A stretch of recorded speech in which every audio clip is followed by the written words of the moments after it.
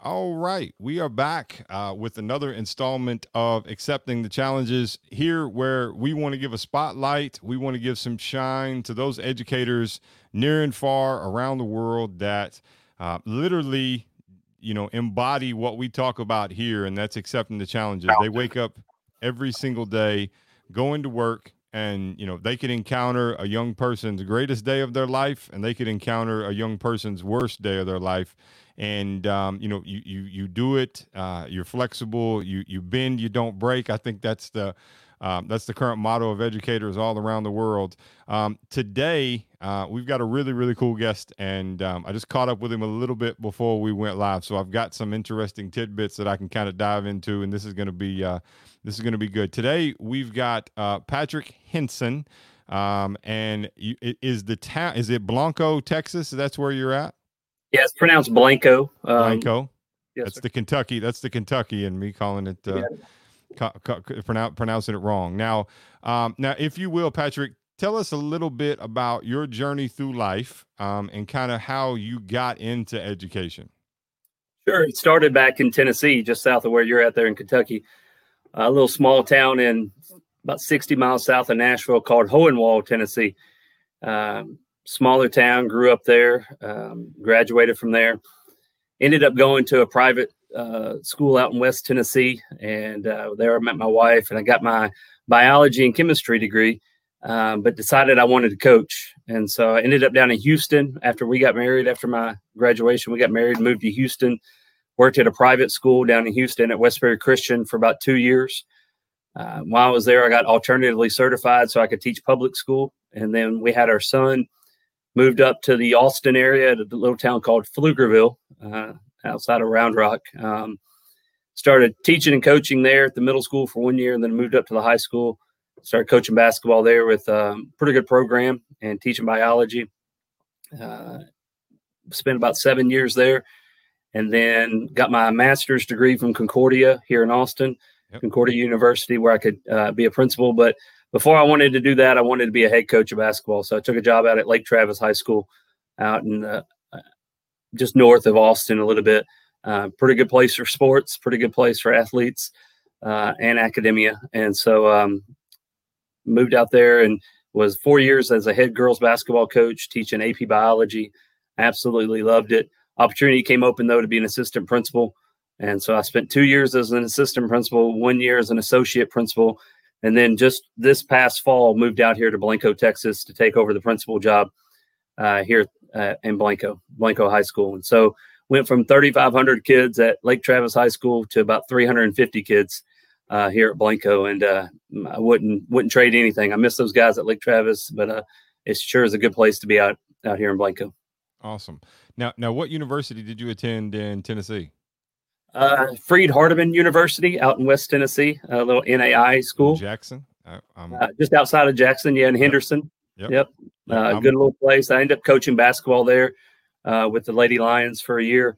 My senior year, I kind of helped with the team, and that's what kind of got me into wanting to be a coach instead of a doctor. And that forever changed my life, and wouldn't trade it for anything. I'm familiar with them. They actually recruited me out of high school. So I grew up in Bowling Green, Kentucky, which is just up the road on 65 there. So I'm recruit there. Yes. Home of the Corvette. Yep. So so you mentioned, so did you so that's where the career path changed for you when you were coaching there at a university? Was it the coaching that got you into education, or was it, hey, I want to get into education and I think I'd also like to do this cool thing, coach? It was a little bit of both. Back in Lewis County, where I was growing up, my fourth grade teacher, Connie Cannon, was a big influence on me. We went to church together, a little small country church. Her and her husband were both educators. So all through high school, she kind of influenced me and said, teach him to be an honorable thing to do and something that I think you'd be good at. And so she kind of planted the seed. I also had some teachers in high school, Troll and Thompson and a few others that were science teachers that really turned me into a love of science. And so that kind of helped. Didn't go straight into college. I went to a little community college for about a year and a half, and then I worked for about a year and a half before eventually making the jump. There was a doctor at Murray Regional that said, you don't need to be working down here. You need to be back in school. And he kind of influenced me to go back out there. And I'd always wanted to go to Freed-Hardeman. Just growing up, I knew of it from summer camps and youth camps and things like that. And I had some friends from high school that were there. And so a few student loans later, I ended up at Freed-Hardeman and got that degree and more importantly, met my wife and some good stuff happened out there. That ends up being the main reason. I like how you threw that in there. That's definitely the right way. So if I remember correctly too, they had a beautiful campus. Now I graduated high school in '98, so that was many moons ago. Yeah, we could have been there together. I graduated in '96, and then I ended up going out there in '99. Like I said, it took me a little bit to get out there, but nice. went in '99, graduated in '03.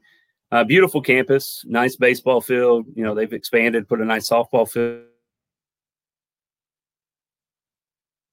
We're pretty good. It's renovated a lot. I mean, it's just a beautiful campus. I try to get back there every summer and spend a little time up there doing camps or whatnot. And so a good friend of mine just took over the girls basketball program there, Josh Epperson.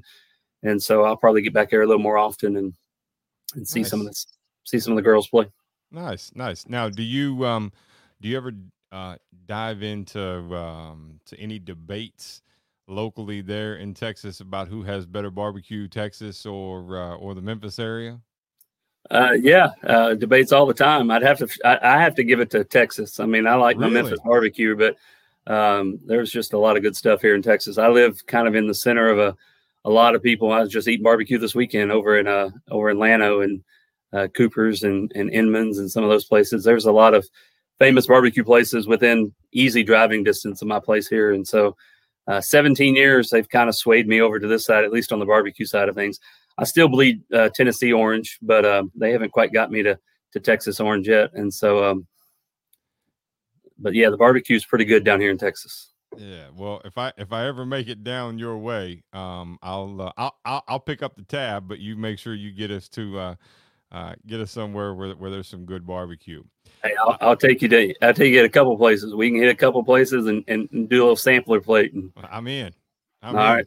Count me in. As long as they'll let somebody from Kentucky in, then I'm not a Kentucky fan, so definitely don't hold that against me as well. I'm not a UK fan. I've actually been to Tennessee Stadium and on the field during a game through some different things, but so. Let's back to your teaching. Why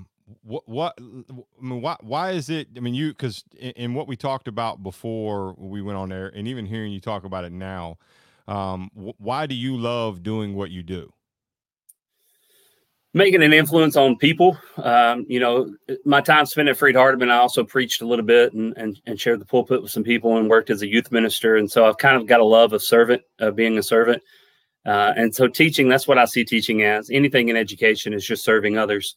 And so being able to just see a kid and be able to take that kid through 3-4 years, depending on when they come in with you, and to kind of see them gain things that they may have not ever been experienced to. And so I've been privileged enough to teach some great kids and that have gone on to do some great things, despite my teaching in some cases, but just being that influence. And that's one of the reasons I got into coaching. I mean, I love sports, but just seeing that bond and seeing them achieve things that they didn't think possible, both on and off the field and in the classroom, that's been the biggest thing. And just sharing that positivity. There's so many kids that just need positive role models in their life. And if I can be one of those, if I can change the trajectory in a positive way of any of those kids, I mean, to me, that's a successful day. I can go home and lay my head down at night and know that it was a job well done today. And not all, they're not always obvious, but I try to keep up with my former kids. I try to keep up with my former athletes. I spend some time each month texting them, emailing them if I have their email address, and just checking in with them. Some of them have, well out of grad school and doctors. And I just talked to one the other day. She's about to have a kid in a couple of weeks. And, she's a former player of mine. It's just being that influence on them. And they don't know how much they mean to me. And they don't know how much they influence me through all this COVID stuff, not being in classrooms since March until a couple of weeks ago. it was good to hear back from some of those people and to hear the positive stories that came from things that they're experiencing, good and bad. Sometimes, sometimes they reach out to me with prayer concerns and things like that. And that's always just to know that you made that kind of a difference, that they're willing to contact you when they need something like that. That's what it's all about. And that's been the same from day one till day 18. I mean, this is year 18, I guess. And so it's been a blessing, and just being that servant for those people. Every time I've taken a step up, I've tried to influence more and more people, from being an assistant coach to head coach, from being a head coach to assistant principal, assistant to associate, and now head principal. And eventually one day I'd like to be a superintendent of a district. Nice. So being a coach, I got to ask, how is your culture within your school? Are you hyper and you high energy with your students, and you giving high fives, and you cheering them on like you would in practice, or are you more of a reserved kind of pick your targets? Yeah, every kid's different. I had to learn that coaching. You can't motivate every kid the same way. Sure. I wouldn't necessarily call myself high energy. If I need to be at a sporting event or something, I might get a little bit of high energy going there. But in the hallways and stuff, fist bump, encouragement, just how you doing, where you been, just taking a true, honest, sincere interest in what their lives are like, both here at school and outside of school. The famous saying, they don't care what you know until you know what they know that you care. And that's where I've been with these kids. At Lake Travis, I'd been there 7 years. And so I kind of established myself with the staff and kids and parents that they knew what they were getting with me. And that, so at Blanco out here, I've kind of had to build that foundation again, but that doesn't bother me. It's just Sure. a whole new set of people and kids that get to know me. And so if it needs to be the rah-rah guy, I can be the rah-rah guy. We had a girl accepted to a college university the other day, and I ran out there with a banner and hooting and hollering and celebrated with her, and it was her dream school. And so that was great. Awesome. Or I met with a kid in my office the other day, and they just needed somebody to listen to, because they'd had a pretty rough week or so, and losing some loved ones. And so shut the door and have a conversation with them. And so that's, I think as a leader, you got to be able to span that, the range there of emotions and be able to read people and understand what they need and when they need it. Is that one of the first lessons you learned kind of getting into administration, how emotionally taxing what you were going to be doing? Because obviously it's different. As a teacher, you've got your set of kids that you interact with, or you're a coach and you've got your team of 15 or 20 here. But as the principal, you not only are dealing with the emotional toll, not just on your students, but also on your staff. Was that something you had to learn early? Yeah, you have to put on a lot of different hats. Obviously as a coach and a teacher, you're putting on a few different hats there too. But, if a kid needs a counselor that day, then you're going to be a counselor that day. If a kid needs a pep talk, you're going to give them a pep talk. If the floor needs swept, you're going to sweep the floor. If there's a teacher that's dealing with, somebody close to them that's sick, I'm going to tell them that they're going to go be with that person. I'll cover their class if I need to. And so just learning how to read situations and react in the right way in situations. I know there were some people for me at different times in my life that was there for me, both professionally and personally, that really impacted me on some of those things. And being able to work at Pflugerville High School and work with a guy named Kirk Wrinkle. I mean, he was our principal at the time. Just watching him and how he did things, former coach, former science teacher, and just being able to watch him and see how he works. And then going over to Lake Travis and working under Kim Brentz and Gordon Butler, two principals there, and completely different styles. But I learned something from both of those, and just knowing that you just do what needs to be done at that moment in time, and you put whatever you need to in prioritizing those things. I guess kind of like a triage sometimes, because sometimes you'll get multiple things happening at the same time. Especially at a small school, I wear a lot of hats here, and so everything from printing the season football tickets to, like I said, cleaning the cafeteria when it's done. To I don't have to do that. We've got people that do that, but that's just part of it, and so I enjoy that part. Absolutely. And it's funny you mentioned the triage part of it.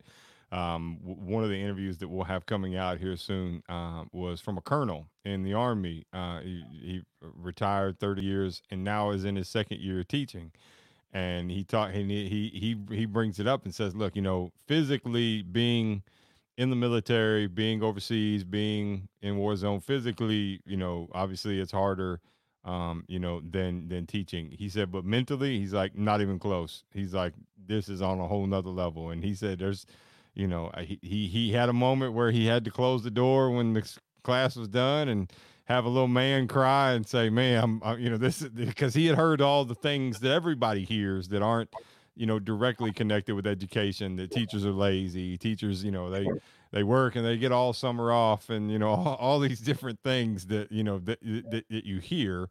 It's really interesting to hear people like that, talk with a different perspective. And I think that's the cool part, about education, is you have people like that, and that's kind of why I'm doing this, because I want to be able to give those voices, and it's interesting to hear about the people who've influenced you, and I speak a lot about that. So, I've given talks to teams or corporate places or groups of leaders, and I believe in the leadership style of, I actually work for my team. I hate the word boss. I hate the word employees. I hate it. Yep. And if I'm not willing to do, I can give you a really good example. So as we were kind of coming through the ranks and growing a business from nothing to, this big international business, there were days where we were in an office and it wasn't the greatest, right? And we worked at night, most of the time, because you're working with people all around the world. So you're, different hours. And, if the plumbing messes up or the toilet messes up at 11 o'clock at night, you're not going to spend $600 to have a plumber come out, and, maybe a couple hours. So, my team, there were many, many times they saw me standing in nice clothes or, whatever, covered in water trying to figure it out with the few tools that we had in the office, and, and getting it worked. I didn't do those things because I wanted to throw it in anybody's face. It was always about, I'm all about, I want everybody else to be a leader. I want everybody else to, I want to build leaders. And the best way for me to do that is for you to see how I do it. And then if I'm willing to do that, that means when you now are in charge of your own team within here, I don't have to worry about you not doing the exact same thing and making sure that they feel that way. And it's so important. And I love the fact when I do these, I never have any idea, when I talk to a principal, I mean, not everybody has that mindset and that leadership style. And I think it's important. To know, because it's reassuring for your team as well, to know, hey, man, and I'm sure some of it you do kind of intentionally for a morale boost, and that's what you have to do. And, the kids might, find it funny seeing you wear the hairnet and the apron serving lunch. Best day of the year. Yeah, best day of the year is Thanksgiving, when I can sit behind the cafeteria line and serve them Thanksgiving lunch. I mean, that's just, seeing their eyes and being able to connect with them on a different level that way. Same thing. The best part of my day is pushing the trash can around at lunch, and the custodians, they came to me early in the year because we're in a little different situation. We're having to social distance, and we're having to spread things out, and we're having to seat some people in places in the cafeteria, like up on the stage and different places, just so we can spread everybody out. They were a little concerned that they were to get it all done. I said, well, why would it take so long to get it done? Well, they leave a lot of trash. I said, well, they're not going to leave a lot of trash because I'm going to go around and pick it all up. I said, that's just part of what I do. Yeah. I did it at the last place, and as much as I could, and I'll do it here. And sure enough, day one, and since then, some of our lunch monitors, other people in our office, I had to sell tickets last week for football, and I look up and there's a couple of those people pushing those trash cans around, picking up trash. And, and so a lunch would leave, and I look around the custodians on day one and said, I told you it wouldn't be that hard. And so now they can just disinfect and clean and do their thing. And, it's just, that's part of it. Just doing whatever needs to be done and connecting with kids. I'm a big relationship guy. And so like you're talking about those people seeing you work and do things that the CEO or the principal or whoever, that's just a title. I mean, I'm like you. I hate the word boss. I hate the word supervisor. I mean, yeah, there's times I got to come in and watch your class and it evaluates you. But by that time, I've already been in your class, 20, 30 times. It should be comfortable. It shouldn't be Yeah. anything that you're not expecting, or I haven't already told you that might need to be a little bit better, or something that you're doing that's really good. I mean, it's not that's not the only time you're going to see me in the classroom. And that's one of the things about being in a small school is I'm able to get into those classrooms a whole lot more. It's a whole lot easier to get into 24, 25 teachers' classrooms than it is 200 where I was. And granted, there were more of us at the other place, but I just love it. And just standing in the hallway, I can stand in one spot in my hallway. There's only 2 hallways, and see every kid come by one way or the other. And granted, I got a face mask on, so I'm really only seeing this part of them, and that's a little different. But I've preached from day one that it's all about relationships, and we spent the first 3 days doing nothing but building relationships with our kids and checking in on them and seeing where they were and seeing what needs they had. And I told them, I said, the education will come. Don't worry about that. We got 184 other days to educate them. Let's spend some time really getting to know our kids. And the beauty of a small school like this is most of our teachers already know our kids and probably knew their brothers and maybe even knew their parents. But I had some new teachers that didn't, and you may have some new kids that moved in, and those relationships, they're ever changing. We haven't seen them since March. And so Sure. that was one of the beauty things that we did at the beginning of the year. And so I'm like you. It doesn't matter what we do as long as we're connecting and as long as we're growing leaders. Nancy Walling, the head coach that I worked for there at Pflugerville, she's a Hall of Fame coach now, retired now, but she wanted a staff, and her team and her program would be better because we're always striving to be better. And at one point, we had 4 or 5 coaches on our staff that all ended up being head coaches and successful head coaches. And that was at a high school. I mean, and so I felt like we had one of the best staffs in the state, and it showed in our girls and it showed in our program. And I kind of carried that with me. I want principals, and I want counselors, and I want teachers that want to be principals, and I want, aides that want to be teachers, and so on, because you just want to grow yourself. And so that's the whole part about being a leader. If you don't have anybody following you, are you really a leader? And so I get that part of it, but I don't necessarily like following. I like walking with them. I like being there alongside them. Absolutely. And ego gets in the way a lot with leadership because people are uncomfortable sometimes when they have when they've got other really good people around them, so they become insecure of, oh, maybe they're trying to take my job, or these different things. And I like you and I think we're very similar in how we lead. So I know you mentioned basketball. So I'll tell you a really cool story. So this is a national team jersey from New Zealand, and you'll see their national team there has signed, and maybe you can, I don't know if it'll pick it up. I can see it. Yeah. Yeah. So New Zealand is a very special place. So actually that sign right there, it says Kia Kaha. So Kia Kaha is in their native language. In New Zealand, in the Māori language, it means stay strong, and it's a phrase that means a lot to me. The people over there are unbelievable people. I've had them lay hands and pray on me because of the work we were doing in their community. And if you ever get a chance to go, it's not nearly as expensive. They now have direct flights from Texas into Auckland. Through Air New Zealand. So I'm more than, and I can connect you with some basketball coaches. Connect me. Yeah, well, we might have to work on that. So no, I'm all about it.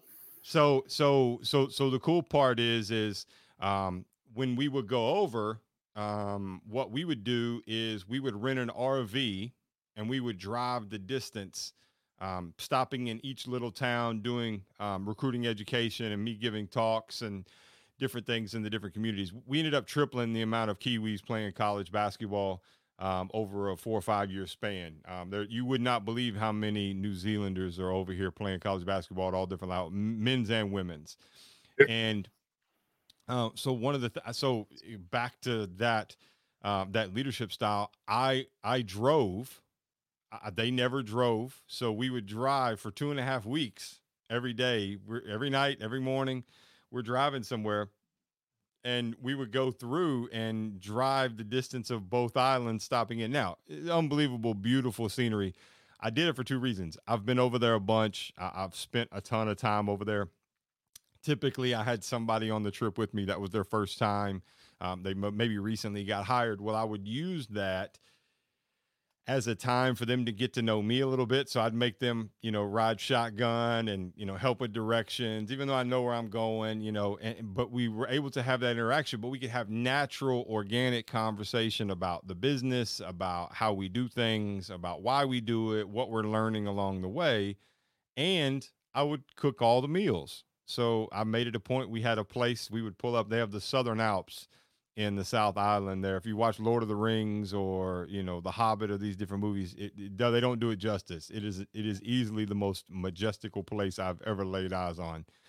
And I would always pull up, and I've got this French toast recipe that we cook in the RV, and we go through, and it's these little moments that you're creating where things stick, and you're creating an experience for somebody, not just a sit down, let me teach. And one of the things I'm actually working on now is I'm actually trying to develop a PD where we can kind of ingrain Shane's journey and the lessons from that kind of in a PD.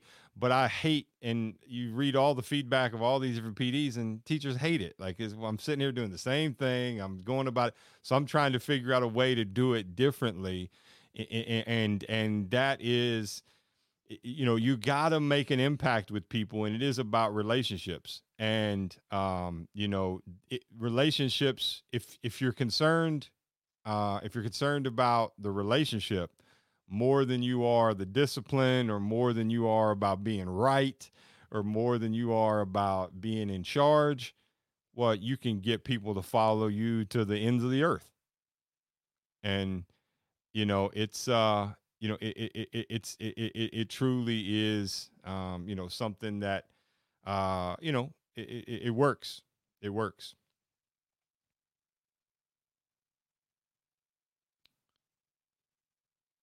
Might have froze up on us. Patrick, are you still there?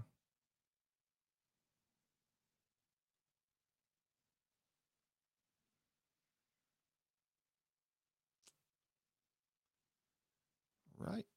Little technical difficulties, but that's okay.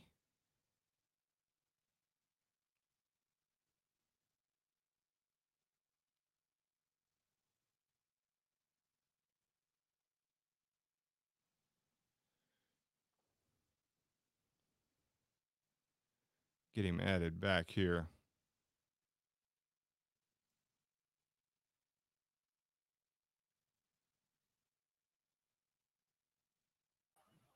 There we are. We got you back. There you go. My bad. Again, country. Look, the country, and it's 2020, so we chalk it up to we chalk it up to 2020. But what I was saying is, doing that experience, and doing it that way, when you care more about building a genuine relationship with people than you do being in charge or being right, or all these different things, people will follow you to the ends of the earth. They really will. Yeah. I believe it completely. And I could see where the value would be in that. Just in my short time here, we get these cards, and I make it a point to write so Mondays and Fridays, I write cards to my staff. Tuesday, Wednesday, Thursday, I write cards to my kids. I ask my teachers, hey, if you see a kid doing something that's above and beyond the call, or really helping somebody who's an online learner, or maybe helping a new kid, sitting with them at lunch, all sorts of different things, just give them ideas, send me their name. I like to write them a card, tell them thanks, because that's kind of what we want to build. And one of the things that we did during PD, you mentioned PD, was we worked on things, and then we went out and did those things. So one of the things I always did in my classroom is I took a day a week and we wrote cards to parents, or we wrote emails to former teachers, or we went and put nice notes on cards, or, just some way to give back and just teach the non-curricular stuff. And because I'm going to guess, Shane, you're a lot like me. If I think back to teachers that made an impact on me, it wasn't necessarily the ones that taught me the most. It was the ones that had that connection with me and had that relationship. And some of it, I grew up and genuine, right? Yeah, and I grew up in a small town, and so I saw my teachers in churches or at Walmart or at baseball games and things like that. But those are the ones that went above and beyond and really made a connection with me and really influenced me. And so that's why I try to push along to our teachers and just at what things that make happen to me. I had a girl reach out to me this weekend, and she had found on her computer the list of 25 things they're thankful for. It's one of the things I did in my AP biology class 5 or 6 years ago. And she reached out to me and said, I still have this list. And I said, I'd like to see your list now. Like that was your list as a senior in high school. And now you're about to graduate from college. I like to see what is the 25 things you're thankful for. Because obviously with the COVID and all that stuff, it's going to be a lot different. I probably wouldn't make that list. I made that list then. But she probably has other professors that have made that list now, which is completely fine. That's you want that, right? For sure. For sure. And experiences and stuff like that. And anytime you can provide those experiences to our kids, our teachers, and those things, just a chance for them to be grateful, chance for them to give back. Not every kid, when they walk into your classroom, they're expecting to learn biology. And then all of a sudden I just throw them a curveball and I'm like, hey guys, we're not going to do biology today. We're going to go pick up trash around campus today. We're going to go clean the thing up and make this place look nice. And they're like, what are we doing that for? I was like, because we can and we need to. This is our place. This is our house. This is our home. So just, and then of course I'd get off on a tangent and spend about 15 minutes talking to them about why that's important. And then, but it's just, those are the things that you remember. And those are the things that make an impact, not the positive and negative feedback loops of a cell. I mean, those are interesting to me, but, unless you're going to be a doctor or something, which some of those kids did become doctors, but a lot of them were business majors or different things that were just taking my class. Yeah. And I can totally relate. And the listeners here might get tired of this story, but I can tell you really quickly, in elementary school, I did not have a great home life. So I was always looking. Back in those days, you could act like you were sick and go to the nurse's station and lay down, take a nap, and these different things. That hasn't changed. Yeah. Well, our janitor would come around at the end of the day and collect. And the kids, these days they don't know what chalk erasers are. But he would collect the chalk erasers and the trash, right? And then, a lot of people don't know this. There's actually a way to clean those, and you think that you beat them. That's not how you clean them. So there's this big vacuum that was in the janitor's room, and you run it over. Well, it would suck the chalk out of them, and you go. So he would come get me. And I never really had any teachers that in elementary school that really pulled me aside and said, hey, I can tell something's going on. Like you've been literally, for the last, 60 days, you've spent 20 days in the nurse's station. Like what's going on? So nobody that didn't happen. And, it got to the point where I'd know the time of the day. I'm that kid who didn't really want to be at school. My mind was a million other places, and I would look at the same time. I know he comes through. I know he's here today because I saw him in the hall earlier, and he would come through. And eventually, I figured out a way to get in and kind of be the one. Well, we were walking one day doing it, and just amazing guy, black guy funny enough, I actually ended up playing high school basketball with his son. And we're walking through, and he reached down one day and put his arm on my shoulder. And he said, you know what, old buddy? He said, me and you, we ain't that much different. And for some reason that has always stuck out to me. And he probably didn't think anything of it. He probably thought I was just some kid trying to get out of class, and he could tell I had something going on. But kids are, they can pick up when you're BSing them, and, being genuine and authentic, it matters. And that's a great example though, that, and I'll probably steal that and obviously give you credit for it. But I try to tell our people all the time that, a bus driver, a custodian, a lunch lady, when I was in middle school, the lunch lady that would slide me a free meal every now and then, just because I didn't have the money for it. Absolutely. Yeah, made a huge impact on me. And so that's why, I had all these people come and talk to our teachers at the beginning of the year this year, because I wanted everybody who had an impact on our kids to have a say in front of everybody and to kind of just share their story and to share honestly, what we did is what COVID would be. And I don't like talking about COVID because we talk about it so much, but share with them how this is going to change their job and how much work they're going to do.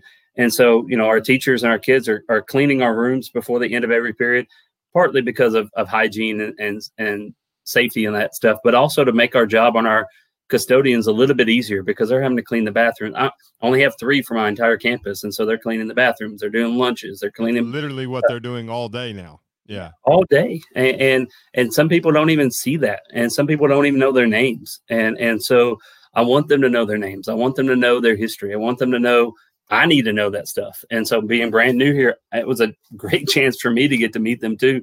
Although I don't know that they knew that that's what I was doing, but just things like that. And I include them in all of our emails because, that kid it could be you. It could be the impact that kid made that whole year. Could be somebody that we might not ever think about. And so that's where we're all one big team here from the time that bus picks that kid up to the time that bus picks them up, drops them off.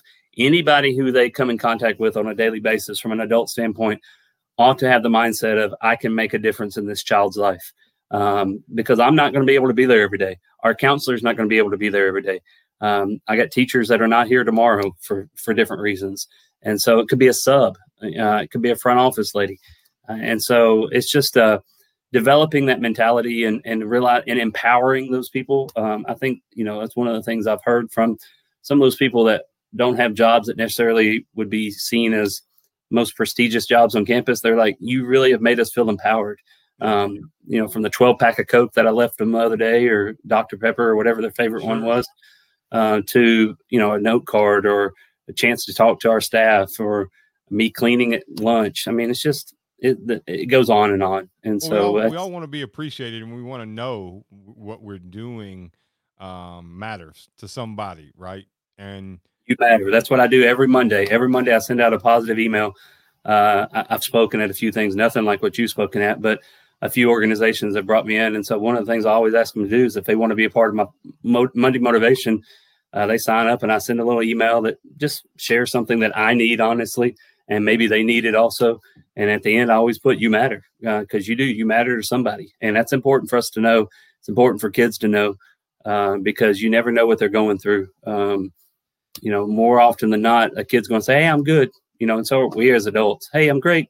Well, you might not be great. And you need to know, you need to have somebody that you can come to that knows that they really care about you. And that's kind of what I'm building here, or hope I'm building here, is a group of 350 plus kids and a group of 25 plus staff and some front office staff and custodians that know that when they're having a bad day or they need something or they need a little help making ends meet, whatever the case may be, I mean, come see me. I may not have it, but I'll find it.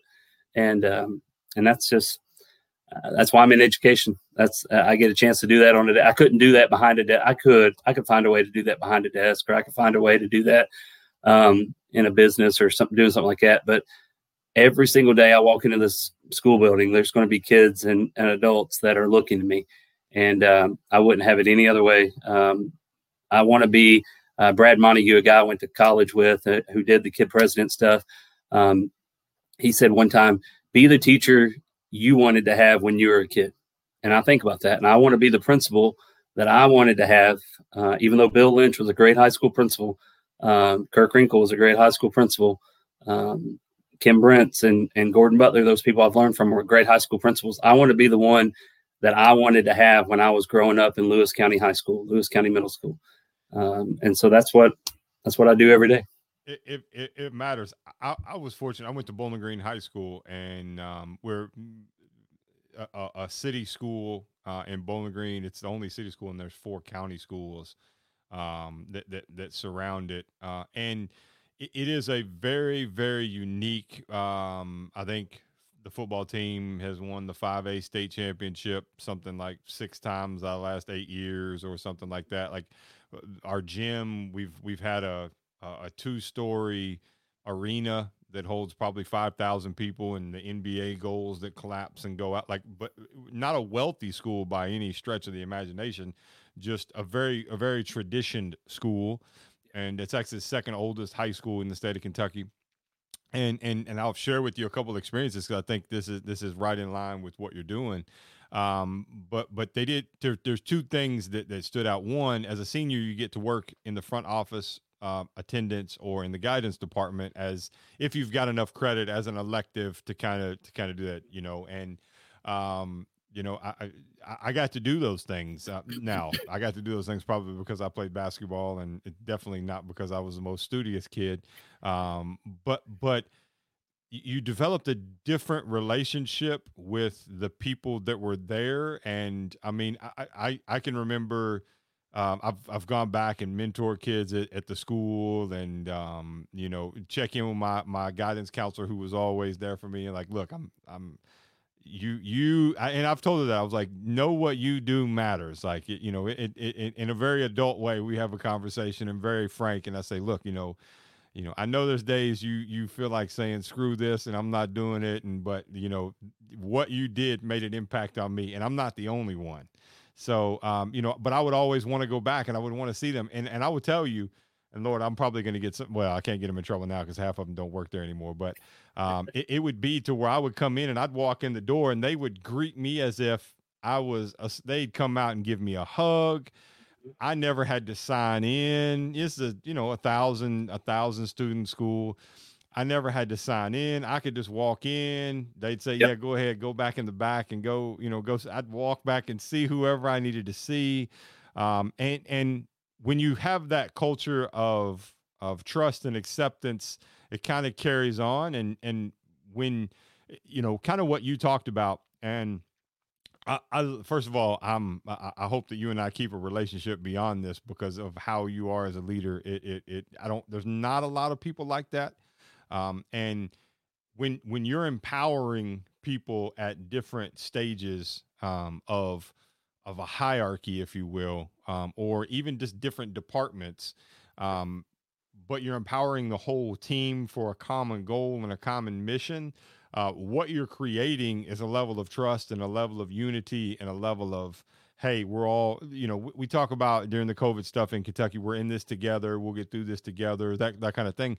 That's what you're building there, through those little steps. And it matters. It matters just being genuine and authentic. And sometimes it means breaking the rules. Sometimes it means, hey, like, are we supposed to give Shane a name tag and sign in? Yes. Do I know many other people that came? Yes, they did too.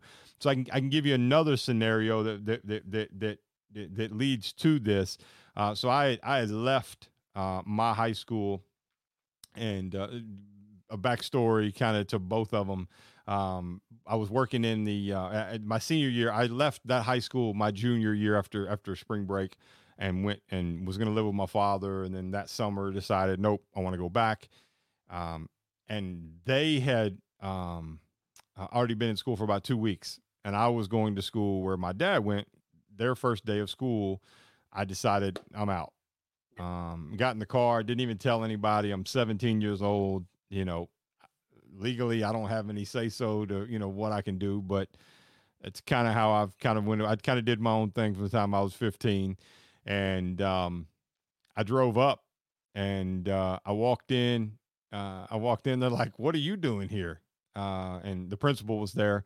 I said, "Well, was Dr. Carter here, Dr. Fred Carter?" And I said, "Is he here?" And he's like, yeah. So they messaged him like, "Hey, Shane Howard's out." He's like, "Yeah, send him on in." So I go in and I sit down, and I said, I'm gonna come back to go to school here. And he's like, "Okay." He's like, "You wanting to play ball?" And I said, "Well, I mean, if it works out, it's not why I'm coming back, but if it works out." We had a really good team. There were 6 of us seniors. We went 27-3 our senior year and different things. But I said, yeah. I said I'd like to. So he called the basketball head coach. He comes down. We talk, and he's like, "Are you good with Shane coming back?" He's like, "Yeah, I'm fine." He called the guidance office. He's like, "Hey, I need you to get Shane enrolled in school." Like I didn't do anything. Like, but they knew my situation. They knew my story. And, there was, my mom eventually had to sign some paperwork and, some different things, but it was just but like, that was probably a great day for that principal. Like, I'm going to guess. Yeah. I'm going to guess that, yes, that they probably had a couple conversations, being that you had been, somebody in that school, they probably, I won't say missed you, but it'd probably come up in conversation. So when you came back, much like the prodigal son returns, Sure. Yeah. Well, maybe not quite that level, but yeah. So what's funny is, and I can say that especially in high school, even in middle school. So, this is supposed to be about you, but I'm sharing stories. So, it, it, the people who made an impact on me are the ones who treated me how I needed to be treated. Now, that doesn't mean that they were nice. That doesn't mean that they spoke the most kind words. I was never in trouble. I never got detention. I never got AOC. I just knew that, like, I keep my transcript on the wall, right? I knew that if I could get an 80 here in the first half of the school year, then the least I can get is a 40 in the second half, and I can still pass, and I'm okay, right? And my teachers knew I knew that, so there was like, why am I sitting here? So so that day, like, it wasn't a typical conversation of between. He treated me as a young man, and there was some language used, and, hey, why'd you do this? What's going on? Is there anything I need? Like, do we need to call anybody? These conversations. And even with my basketball coach, because when I left, I didn't leave on good terms. We actually butted heads during the summer at a local, like, I had to be removed from the gym, and it was a kind of a scene. So he was like, no, he's like, I love Shane. I've known him since he was 5 years old. If he wants to be here, then I want him here, and that's what we do. So it's these people that would they would be real with me. So going back to 8th grade and back to the story of me working in the office, again, this is the type of environment you created, but this is the type of environment it had. Well, 8th grade, I quit playing basketball because my coach told I scored 2 points my 7th grade year, 2 points my 8th grade year. In the middle of the season, my coach wouldn't play me. And I went to him, I said, hey, why can't I play? And he said, well, I don't want you to embarrass yourself, and it shattered me. But that winter and that spring I went and played. I ended up starting varsity 9 months later, the very first game of the season, 8 points, 8 rebounds. And it was a motivator for me. And I realized that won't necessarily work for every kid. And maybe he knew that, maybe he didn't. And maybe he was just a jerk. And that's how he was going about it. But my senior year, so in the state of Kentucky, we have 16 regions in basketball. So we have the last Sweet 16 true one state title. We'll claim, we're still that. Do it right. Yes. So the first round of the regional tournament we played, and I ended up having a great second half. We were getting beat. I scored something like 12 straight points, and article in the newspaper. Well, I'm working in the office. I love telling the story. Now, bless his heart, Mr. Holt's not with us anymore. But I wish he was, because I'd love to have him on video talking about this story. So I'm in the office, and I make probably, I don't know, 25, 30 copies of this newspaper article. And I sign all of them, and I'm stuffing them in envelopes. And we had a courier service, so you could put stickers, and you knew who to go to. And I sent all 30 of them to him. So we had a game, and then an off day, and then the next game. So I sent them to him that day. Well, I'm sitting there the next day getting ready at the regional tournament. We're playing at Western Kentucky University. I'm in the locker room, and he walks up, and he kind of puts his arm kind of around I didn't know who it was. I'm just sitting there tying my shoes, and he kind of puts his arm and is going up around my neck.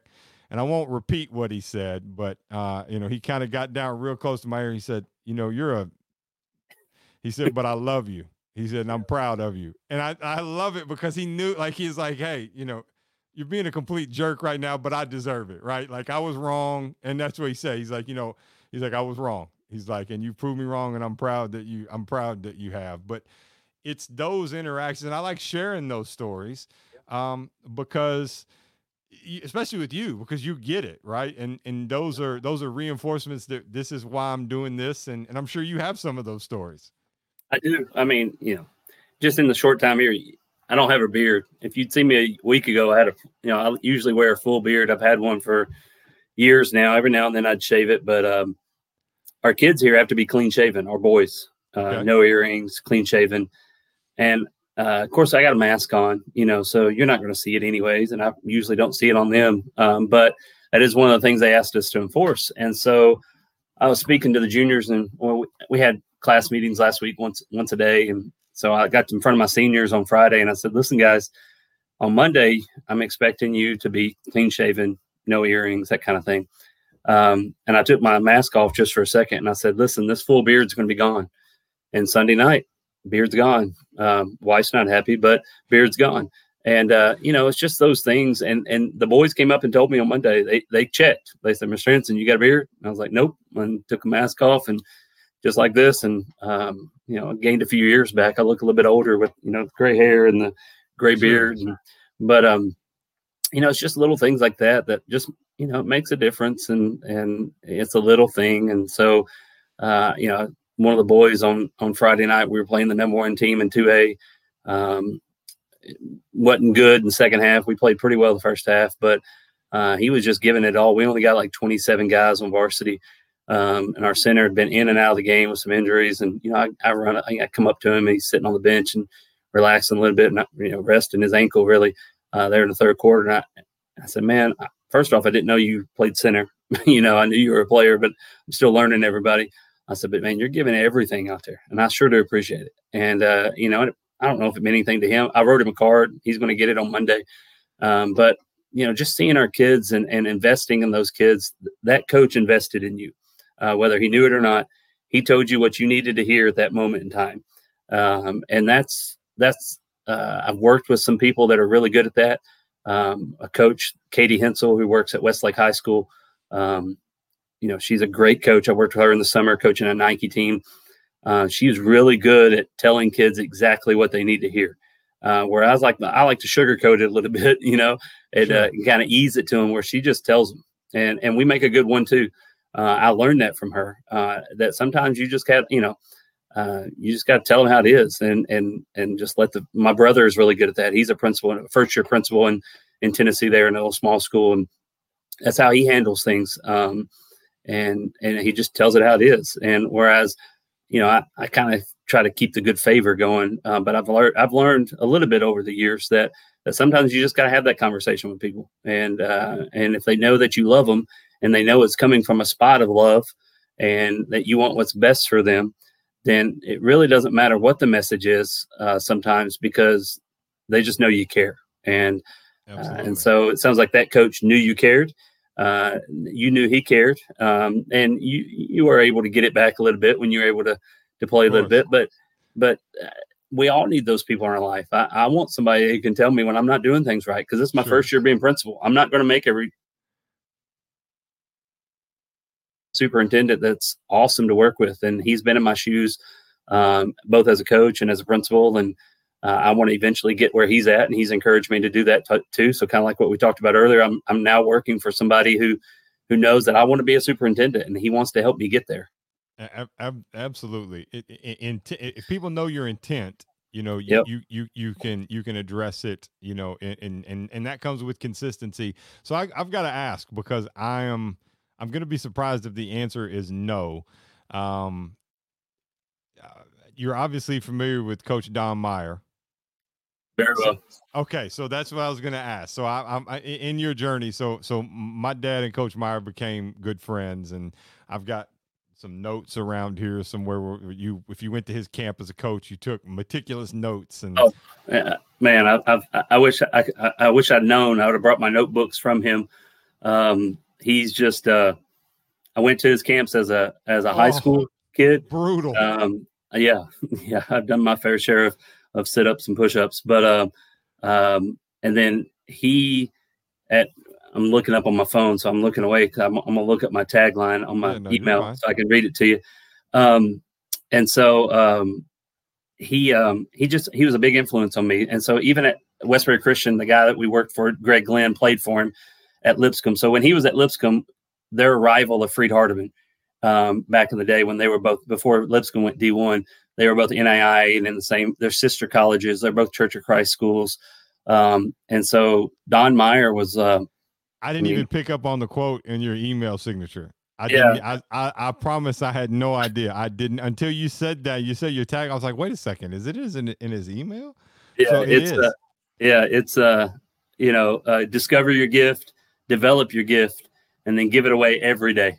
And that's just one of many. I mean, he would come down and talk and at Westbury Christian, and it was the same notes I've taken year after year, but I wrote it just like I wrote it the very first time I ever heard it. And I mean, that dude, oh man, I mean, I just get chill bumps thinking about it. Oh man, his SB speech when he goes through, and even if you're a teacher and you're listening to this, and you're not a coach and you're not a sports person, I still highly recommend you going to YouTube and just typing in Don Meyer motivation, and you will see some really cool videos. He actually ended up passing away to something that they found after he had an accident where he was actually doing, like, he went first. He went ahead of his players, and if his players had been in front of him leading the way in that, on that way to that retreat, some of them would have passed away, or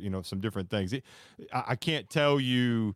I went to his camp a couple years, and the things and the discipline and very different than how, and we would go there, and you would have your big name coaches from around the Division I coaches. They're working the camp and taking notes as if they're in class doing it. And I remember somebody pulled the fire alarm one night in the dorms, and at 2 a.m. we're doing wall sits until somebody gave up who it was. Then one night there was a water balloon fight, and they had us out in David Lipscomb's parking lot doing lane slides. Probably 200 of us just doing lane slides in this parking lot. It's some of the things, and you're like, and I mean, you're around all these different types of players, and you're like, you're at camp. You paid to be there. Yeah. Like, yes. This isn't like I'm an AAU top 100. I got invited. No. Those type of players were there. And you're paying money to go through this and deal with this. And it was the most, and you didn't talk. Like, if you walked into a room and he was talking, he would kick you out. It wouldn't matter if you were Tubby Smith. It wouldn't matter who you were. I told you not to talk. I'm talking. You respect that. You can go leave and go do whatever you need to do somewhere else. And there, I mean, Pat Summitt, I learned a lot from her through camps. I learned a lot, obviously, from Meyer. The inspirational stuff from Jim Valvano. I mean, he's right up there to me with all those guys and gals, and Absolutely. just an inspiration to a lot of different people, and was continued coaching all the way until he just couldn't coach anymore. Sure. And in a wheelchair from the sidelines. Yeah. Exactly.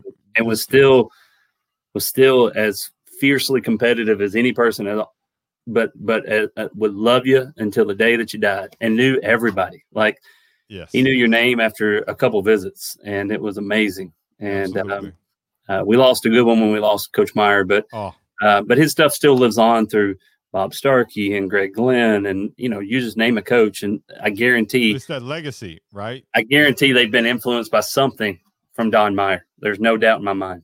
Absolutely, it's definitely that legacy, and that's kind of my motto and kind of how I go about things, and especially with this new stage of my career, it's about leaving a legacy. I want to impact as many people positively around the world as I possibly can, and I've been blessed enough, to be given, this ability to speak and to be in front of people and to overcome the number one fear in the world. I'd rather be in front of 5,000 people and talking than 5. Any day. And for me, it's, I used to go through it. And this is what I share with a lot of young people. You're going to go through these tough times in your life, and it's like, hey, why am I going through this? Woe is me.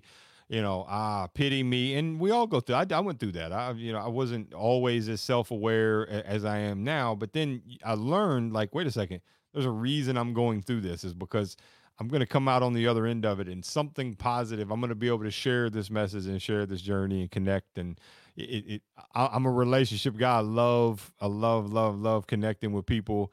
Even if it weren't for me going through those things, I wouldn't have met you, and we wouldn't be in the beginning stages of building a relationship and those things. So. And that's what it's all about. I mean, that 6-7 degrees of separation, I mean, here you are in Kentucky, here I am in Texas. And I think I happened to see something on LinkedIn for you and chimed in and made a comment, and it's turned into this. And then we've got how many different, similarities. Sure. I've been in that Bowling Green gymnasium. You knew Freed Hardeman, which nobody knows Freed Hardeman.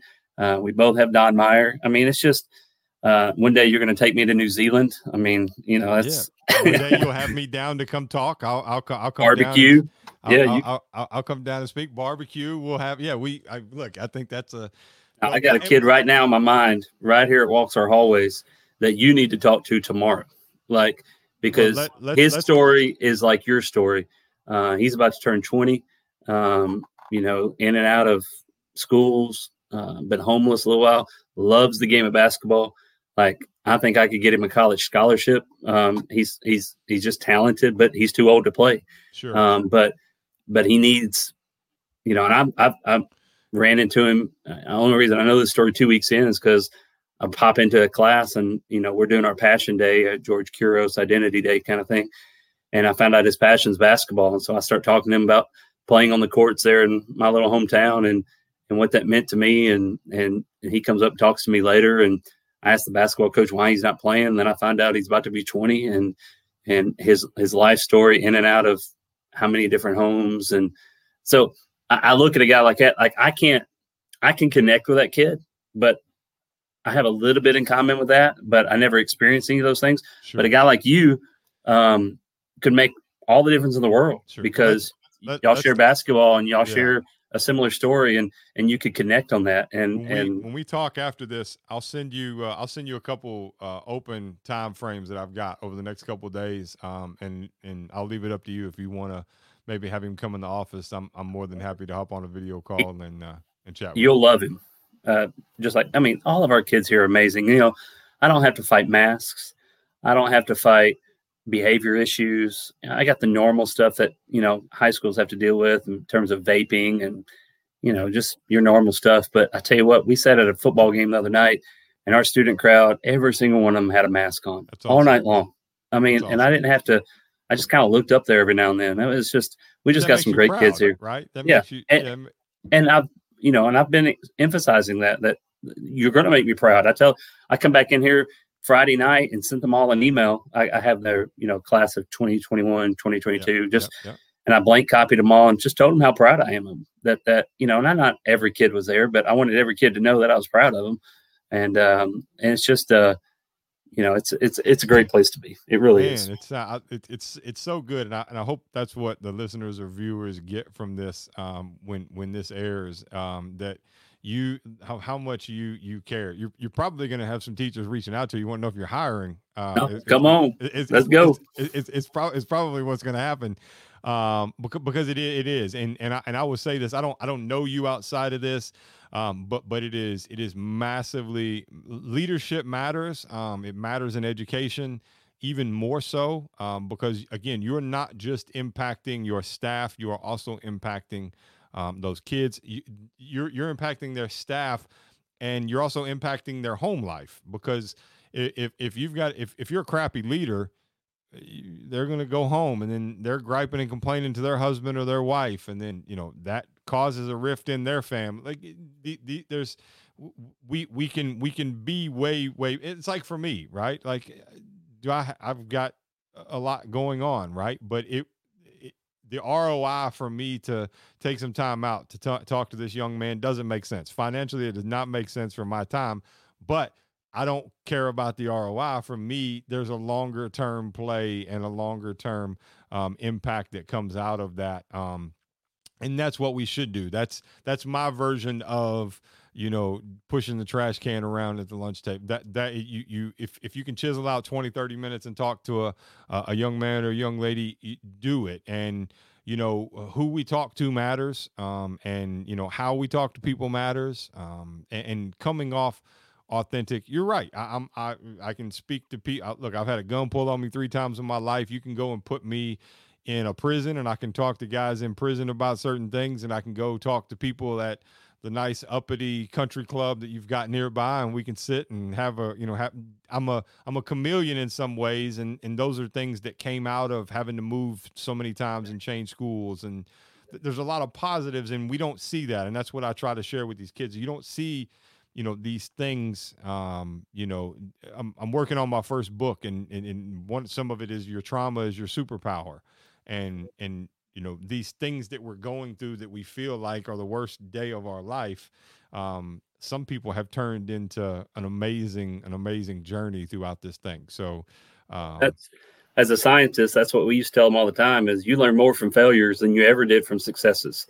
And so the idea of our kids not failing at things, I don't want to set them up to fail because they're going to fail enough in life. But they need to know that failure, all it is an opportunity for you to learn and grow. And I talked to that about a kid last week. I was like, listen, yeah, you made a mistake. You didn't make the best choice right there. I mean, you shouldn't have done that, and you could have caused a lot more harm than you did. But how are you going to respond to that? And when you come back to school 2 days from now, how are you going to respond to that? Because I'm still going to love you. I'm going to love you just like I do today. That's going to be water under the bridge. But you need to learn from that mistake and understand that those people that are egging you on, they're not in my office right now. You are. And so a failure in the science world is one of the best part of any experiment. If I set you up an experiment and you got perfect results every single time, you didn't learn anything. You didn't learn anything. You got to change a variable, not more than one variable, the whole science in me, but change a variable so that you can figure out what's causing that reaction or that outcome to happen that way. And that's true in life. I've went through some pretty tough times. You seem like you've probably done a lot worse than I have in terms of times, but you've learned from every one of those. Sure. And that's the difference in, was it Chumbawamba? I get knocked down, but I get up again. Yep. That's how that's how it should be. And go ahead. No, that's the biggest thing is we're all a result of many failures and successes. Success, you got to have a little taste of success to be able to understand the failure part of that. And if you never have a success, then and then you can get pretty down and whatnot. But we got to, as educators and as a principal, I got to set my staff up to have successes. I got to be able to push them through the failures. I got to be able to help them see the bigger picture sometimes, because teaching virtually and teaching in person is hard. That's what we're having to do right now. And I told them, I told my parents, I told my kids, it's not going to be perfect. It's still not perfect. We're still fighting technology issues like you saw here tonight and things like that. But it's getting better, and we're going to get through it together. And it's just the fact that you're able to do that, and you're at where you're at now, and you can share those things, whether it be with this kid or a group of, like you said, like country club people or prisoners or whoever. There's people that can learn from that. And I think we all go through things for a reason. I think we also all learn things for a reason. And if we just keep it to ourselves, that's pretty selfish of us. And we know that there are other people that are struggling with those same exact things. And luckily, most of the times I've struggled, I had somebody that was able to come and help me that knew Sure. that had done that, or at least knew somebody about that. And so when I find things that I've struggled, I can talk to those kids. I can talk to that kid that's got a family that was divorced at an early age and that had some drug issues and things like that in different parts of the family. And because I've experienced that. And so when I can experience it, then I find people like you, Shane Howard, that I can put them in connection with, because that's what it's all about, is growing your PLN, my professional learning network. That's why I'm on LinkedIn. That's why I'm Twitter. I got off Facebook and all that stuff a long time ago, but I didn't get off Twitter and I didn't get off LinkedIn because of the connections I've made with educators around the world. Absolutely. And we have to, and it's funny you worded it that way. What I always share, and I share this, with leaders or teachers when I talk to them is, what is the point of me going through this horrible time in life and this sacrifice and this pain and all this to come out of it and to learn from it? What good is it if I don't share with other people so they don't have to go through that? And it's a give and take. We even talk about it as parents. Like, I don't ever want my kids to ever go through anything like that I went through, right? But now how do I get them to learn the lessons that I learned so so it's Sure. it's that double-edged sword. But yeah, I mean, life is it's an amazing journey, and it really, really is. And it sounds like you're one of those people who are you're in it for the right reasons. You're doing it for the right reasons, and you're trying to make that um make that positive impact. I want to ask you one question before we wrap it up, and I typically end it with two questions. So this one isn't one of those questions. This is Okay. about you and your role, because I know, well, I know you've had a long weekend, and I'm sure you had no honeydew list, and you didn't have anything to do around the house, so you've just been relaxing, and it's late. It's almost 10 o'clock at night your time, and you're in the office. But what is one piece of advice that you could give that first year teacher that's walking into a building? If you could talk to every first year teacher out there and you could just give them one piece of advice or one tip or one tactic or whatever, what would that be? You could never spend enough time getting to know your kids, making that relationship. It took me a while to figure out that farther than I would have if I didn't have that relationship. And so trust that the work that they've put in and their expertise, whether it be an elementary school teacher, middle school teacher, high school teacher. High schools were specialists, was elementary school they're generalists, and it takes a lot. There's a special place in heaven for elementary school Oh, teachers, but um, you can never get that time back with those relationships. And I know it feels like wasted time. It feels like you ought to be covering the material. It feels like you're getting behind. And I'm not saying take every day, but dedicate, if not every day, a little bit of time, every week, a little bit of time, and let them know a little bit about you, and get to know a little bit about them. Because when they see you, when those students see you from a personal standpoint and see you as a human rather than an authority figure in the classroom, then you're going to get a little bit more. And I know that's not possible everywhere. I know that's a utopian kind of look at things, but and know that it's going to be hard. And there should be people around you that are supporting you. There should be people around you that are lifting you up. I know my teachers are going to hit a wall around, usually it's October. It might be earlier this year because of all the COVID stuff, yep. but especially my new teachers. And so I gotta prop them up a little bit during that time, and know that my three new to campus teachers I kind of reach out to a little bit more often right now, and then I've got one who's brand new to teaching.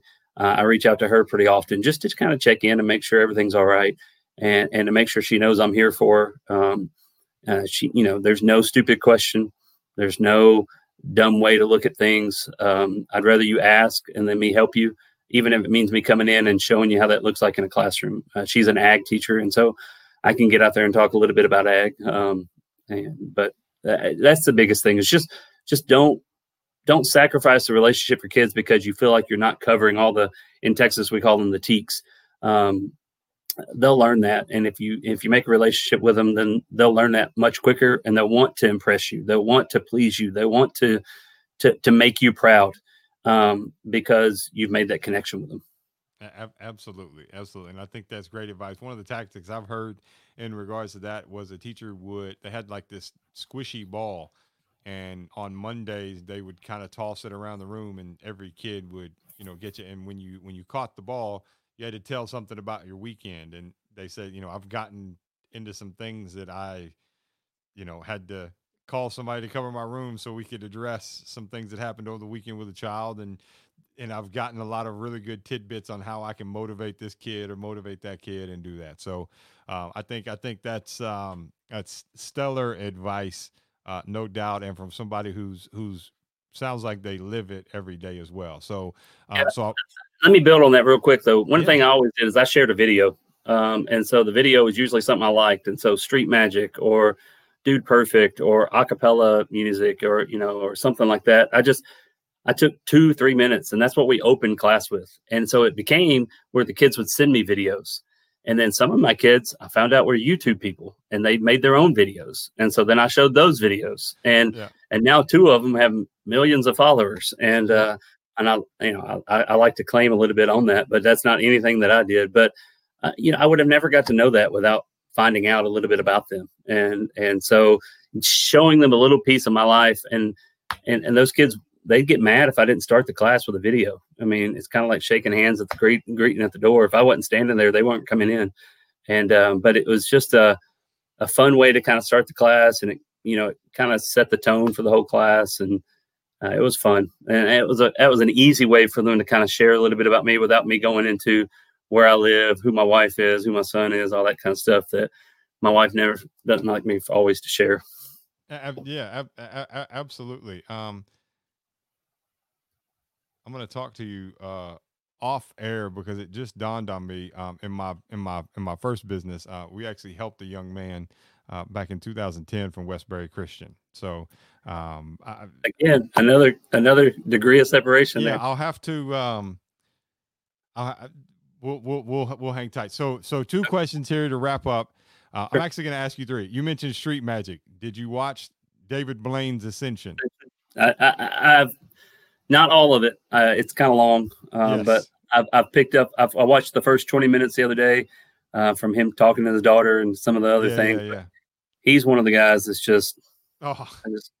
I don't have words. I mean, I could watch his stuff all day long. Yeah. Well, there's a lot of guys that way, but man, I shared a lot of his videos. Yeah, I'll never forget the very first video that came out of him back in the early YouTube was him levitating and doing the whole levitation thing. And yeah, just it's wild. It is wild. He's definitely the top of his craft right now.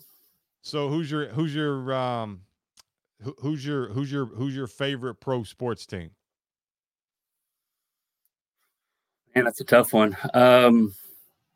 Football, basketball, could be either one. Yeah, whichever one won't get you in hot water. I have to stick with the Tennessee teams, Tennessee Titans, Memphis Grizzlies. I kind of follow them, the Nashville Predators.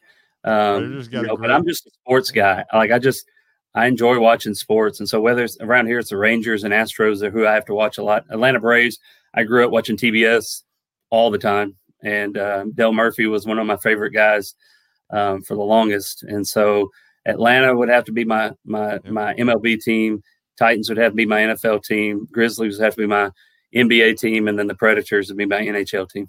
Okay. And Titans are kind of a safe bet with you being in Texas. They used to be in Texas and they kind of relocated and the whole. Yeah. Well, you were there. So you were in the area when they were actually playing down in your neck of the woods down around Jackson and Memphis in that area before they moved to Nashville. Yeah. I saw him play at Liberty Stadium. Seeing Eddie George, he is amazing. And that was one of the first times that, before they relocated, before they actually got into Nashville. But some of my family had PSLs in Nashville. So I've seen him a time or two up there, but it's fun. The ups and downs, kind of like my Tennessee Vols. They're ups and downs. Because we all know the educators, sometimes you miss your lunch break, sometimes you miss your planning period, all those different things.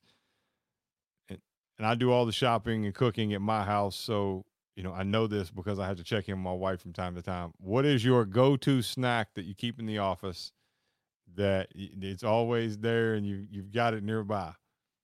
I got the Gatorade. Got a Gatorade. And I got my Red Hots. Gatorade and Red Hots. So you're good. And I'm good.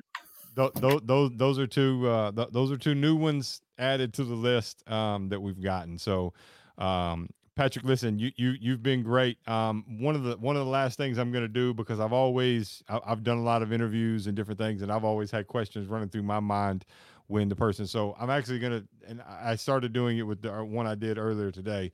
So before we end it, I'm going to allow you to ask me a question. Okay.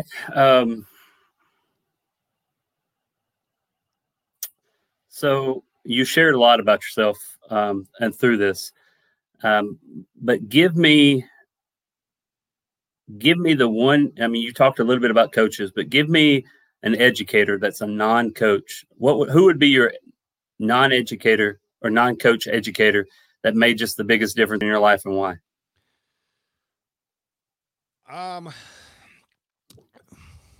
Probably would be my high school counselor, Jeanette Rowan. She's recently retired a couple years back, but again, she was that person to where, we close the door and have a very adult conversation when she'd see my grades, or certain things were going on, and she was real with me. She look, don't like, I'd come to her if teacher would, make a statement about I wasn't going to do this, or I'm not able to figure this out, or I didn't know this. And I'd come to her. She's like, look, you can't pay any, like, there's always going to be people that tell you can't. You've dealt with that your whole life. Everybody, from your parents to everybody else, has told you can't do something, or you can't be something, or you won't, or it's impossible.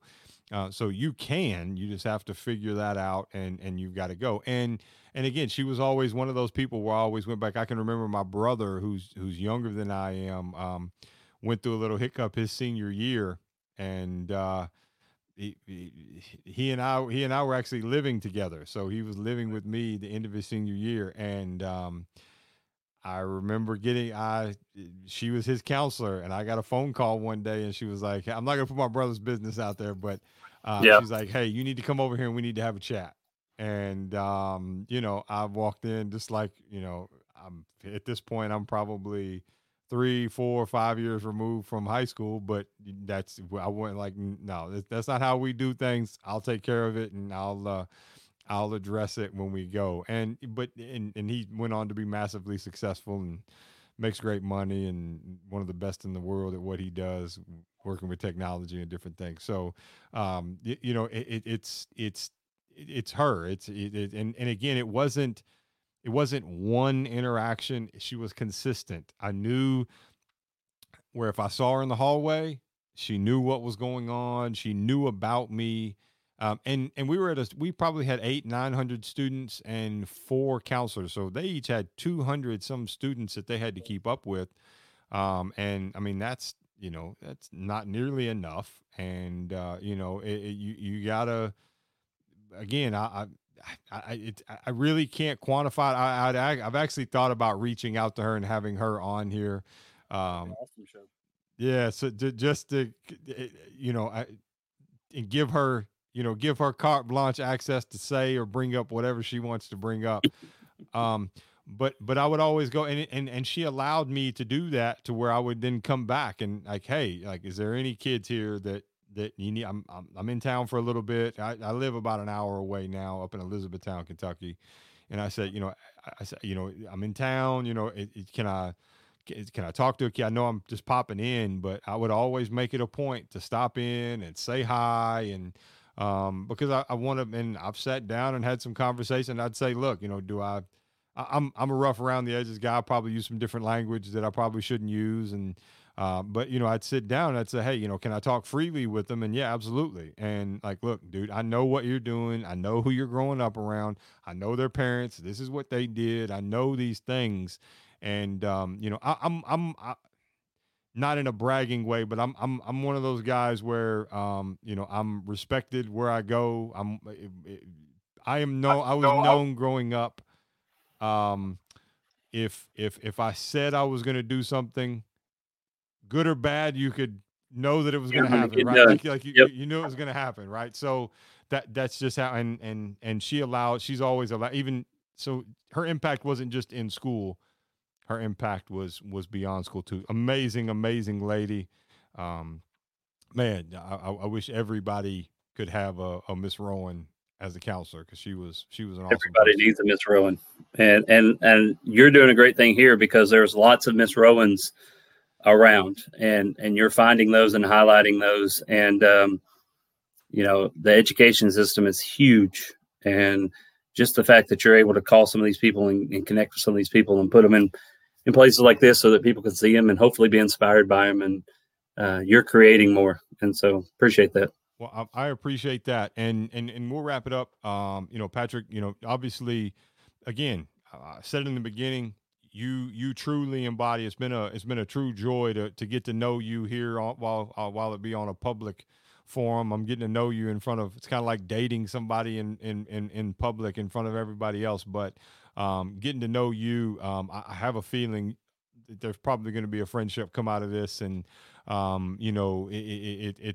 it man, I can't tell you how exciting it is to hear that there's administrators out there like you that do it for the right reasons, that are doing the little things. It's not, look, we all can make sure everybody does good on you show up on testing day, and we all make sure everybody's in their right parking spots, and anybody can do those things. It's making those little impacts that add to that culture. And I would, again, based off of just one conversation, if there's an educator that is new into administration or looking to go into administration, I would highly recommend you reach out to Patrick and try to learn how they create this culture at the school here where he's at, because these things matter, and they absolutely impact positively the education that these young people get. So thank you. Yeah, you're absolutely welcome, and thank you. Tell your wife and your kids I'm sorry I pulled you away on a Sunday. If they're anything like my group's already in bed, and I'm a night owl. So thank you for your time. Thank you for what you do, not just your staff, but to those students. And I really have appreciated this conversation. Thanks, man. Look forward to connecting with you offline. And you're right. Anybody out there, I changed my name there, so my Twitter handle. They're happy. I'm love to reach out, add them to my Monday morning motivation. Connect with me on Twitter. I learn from so many other people, and so I'm just in education world, we beg, borrow, and steal all the time, and so I'm just a product of a lot of good other leaders, and so I'm happy to pass along anything I might have learned from them, and hopefully to make an impact on somebody else. Awesome. Well, I appreciate it, Patrick, and we'll chat soon.